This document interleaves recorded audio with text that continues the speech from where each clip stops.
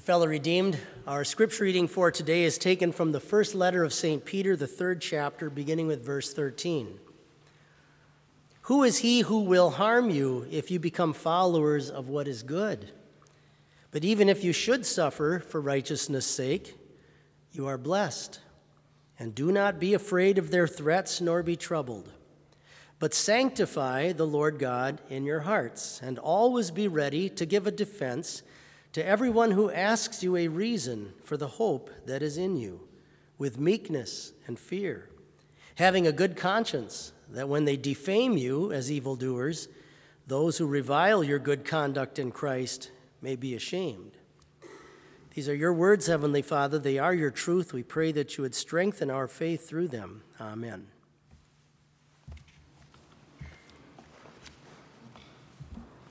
When I was in seminary, one day I was walking home to my apartment downtown and came past a bus stop. There was a little bench there, and there happened to be two men sitting at the bench. They didn't see me. I was kind of behind them, and one of them I recognized was a man from my congregation when I was a little child. He'd been a fairly faithful churchgoer, and I hadn't seen him much lately. He had become, throughout his life, by the time I was now in my 20s, he'd become what we might call a street person, and had struggled with alcoholism and had a broken family situation and oftentimes was just kind of living on the streets. And I hadn't seen him for a while, and I saw he was in this intense conversation with a man at this bench. So I came walking up behind the bench. I thought it'd be kind of interesting to hear what they're talking about. And this is what I heard him saying to the man. You got to understand, you don't get to heaven by your works. You get to heaven by what Jesus did for you. It's by grace that you're saved. Everybody thinks it's by how good you are, and that's not what it is. It's because of what Jesus has done. And I thought, wow, that's great to hear. What an opportunity he saw to spread the gospel to this man. And I didn't expect to be hearing that when I walked up behind him. It was really a wonderful thing to see. And I thought, here's God the Holy Spirit working through this man who's had so much trouble in his life, a troubled soul indeed, and yet here the gospel is being presented to another soul for that person to hear. That wonderful hope that we have of going to heaven by God's grace, that hope is a beautiful thing, and that hope is exactly what St. Peter is writing about in our text for today. He says to Christians, the hope that is within you, the hope that God, the Holy Spirit, has instilled in your heart because of the work of Christ. And when God speaks about hope to Christians, it's not just a wishful dream and kind of like, well, I hope something happens that you have no control over. When God uses the word hope, he often attaches the word living to it. In fact, just a couple chapters earlier than this, St. Peter talks about the living hope that we have as Christians. Living, it's alive, it's real, because it's connected to work that's already done. It's connected to the atonement that took place already on the cross. It's connected to the empty grave on Easter Sunday. It's all accomplished. It's all done. It's not something that may possibly yet happen. It's all an accomplished fact. And so when Christians believe in this hope of the gospel, God never talks to us in Scripture as if it's like a maybe or a possibility. That's not the way God describes it. Listen to some verses. We have peace with God through our Lord Jesus Christ, having been justified. Jesus said to his followers, I go to prepare a place for you. If it were not so, I would have told you. He doesn't leave you hanging like, is this maybe possible, with some uncertainty, like there's still something you have to do? By grace you have been saved through faith. This is not of yourselves, it's a gift of God, St. Paul says. God says to his believers, you are a holy nation, a people belonging to God. Not you will be, or it's possible for you to be. So when God speaks about the hope we have, it's a bold hope. You have every right as a Christian to say, I'm going to heaven. I know I'm going there because of Christ. Nothing can change it because of Christ. And the boldness that you can have about going to heaven is also the very thing that creates a boldness in the confession of the church, the confession of the hearts of believers to now speak of this Christ to others and bring this wonderful truth to the world. The gospel has an amazing power to it to create evangelists. It creates its own spreaders of this truth. You know, Jesus gives us that picture where he says, I am the vine, you are the branches. If a man remains in me and I in him, he will bear much fruit. And he's there describing how the good works in our lives as believers in Christ flow because of our relationship to him, our connection to him. The juice or the fluid, the life-giving fluid that comes from this true vine goes down into your heart and mind and produces grapes on us that God loves to see. And one of those types of grapes is evangelism. One of those types of grapes is the support of the work of the gospel, is to want others to know about Christ. The very gospel that has attached you to Christ to make you a member with him and give you the hope of heaven is the very thing that produces this love for souls inside of you and me, to want other people to learn about this amazing Savior and what he's done for us. You know, it's interesting. There are some commands in the Bible for us to go out and make disciples, of course, but there really aren't a lot of them. There are some, but there aren't a lot of them. This is one of them. Why is that? Well, here's why. Because when you believe in Christ, it's just automatic. You just produce that fruit. It's something that just flows out of Christians. They just want other people to know and to hear about this wonderful Savior that they have come to learn about in their life. And in whatever way that means in your life, that you promote and support the cause of the gospel. It's just an automatic thing that comes out of Christians. There's a great story where the apostles Peter and John were brought in front of some Jewish leaders because of preaching the gospel and everything. And they were basically telling them to be quiet. We don't want you to say this stuff anymore among the Jewish people. And there's a great line where they say back to these leaders, we cannot help speaking about what we've seen and heard. We've witnessed the risen Christ from the dead. You think we're going to shut up about that? You think we're not going to tell people how to get out of their graves someday? You got to be kidding me. This was worth dying over. This was worth giving their life for. So when the Holy Spirit works faith in the heart to grab onto this hope we have in Christ, it automatically produces this love for the mission of the church.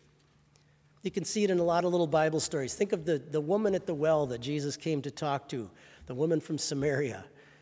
And she goes back into her town and she says, come and see. You got to meet this guy. Think of the shepherds. After they go and see the birth of the Christ child, we're told they spread the word concerning what had been told them about this child. On their way back to their flock, they talked to about everybody they could.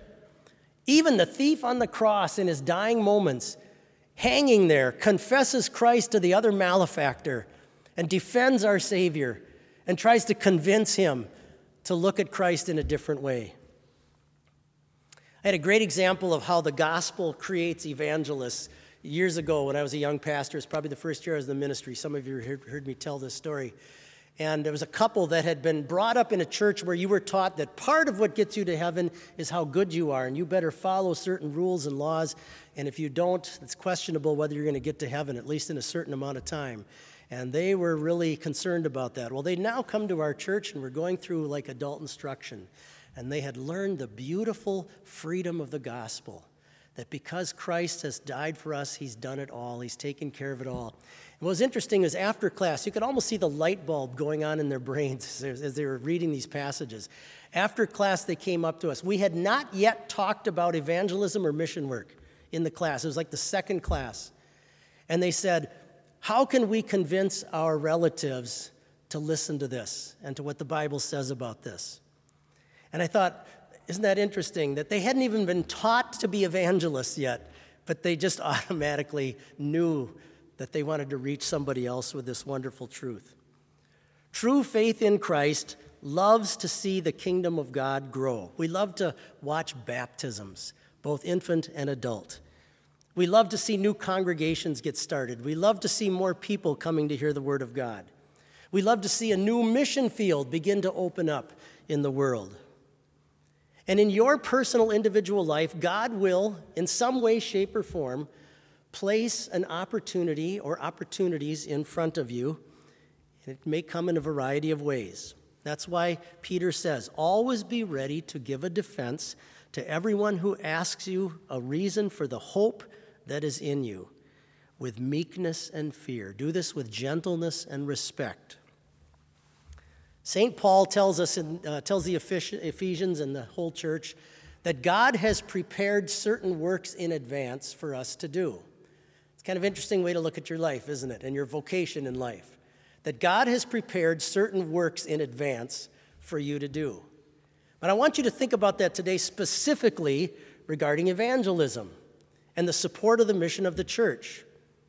What opportunities will God put down in advance in your life for you to do? What particular conversations might He place in front of you where you will have an opportunity to share this beautiful, precious hope?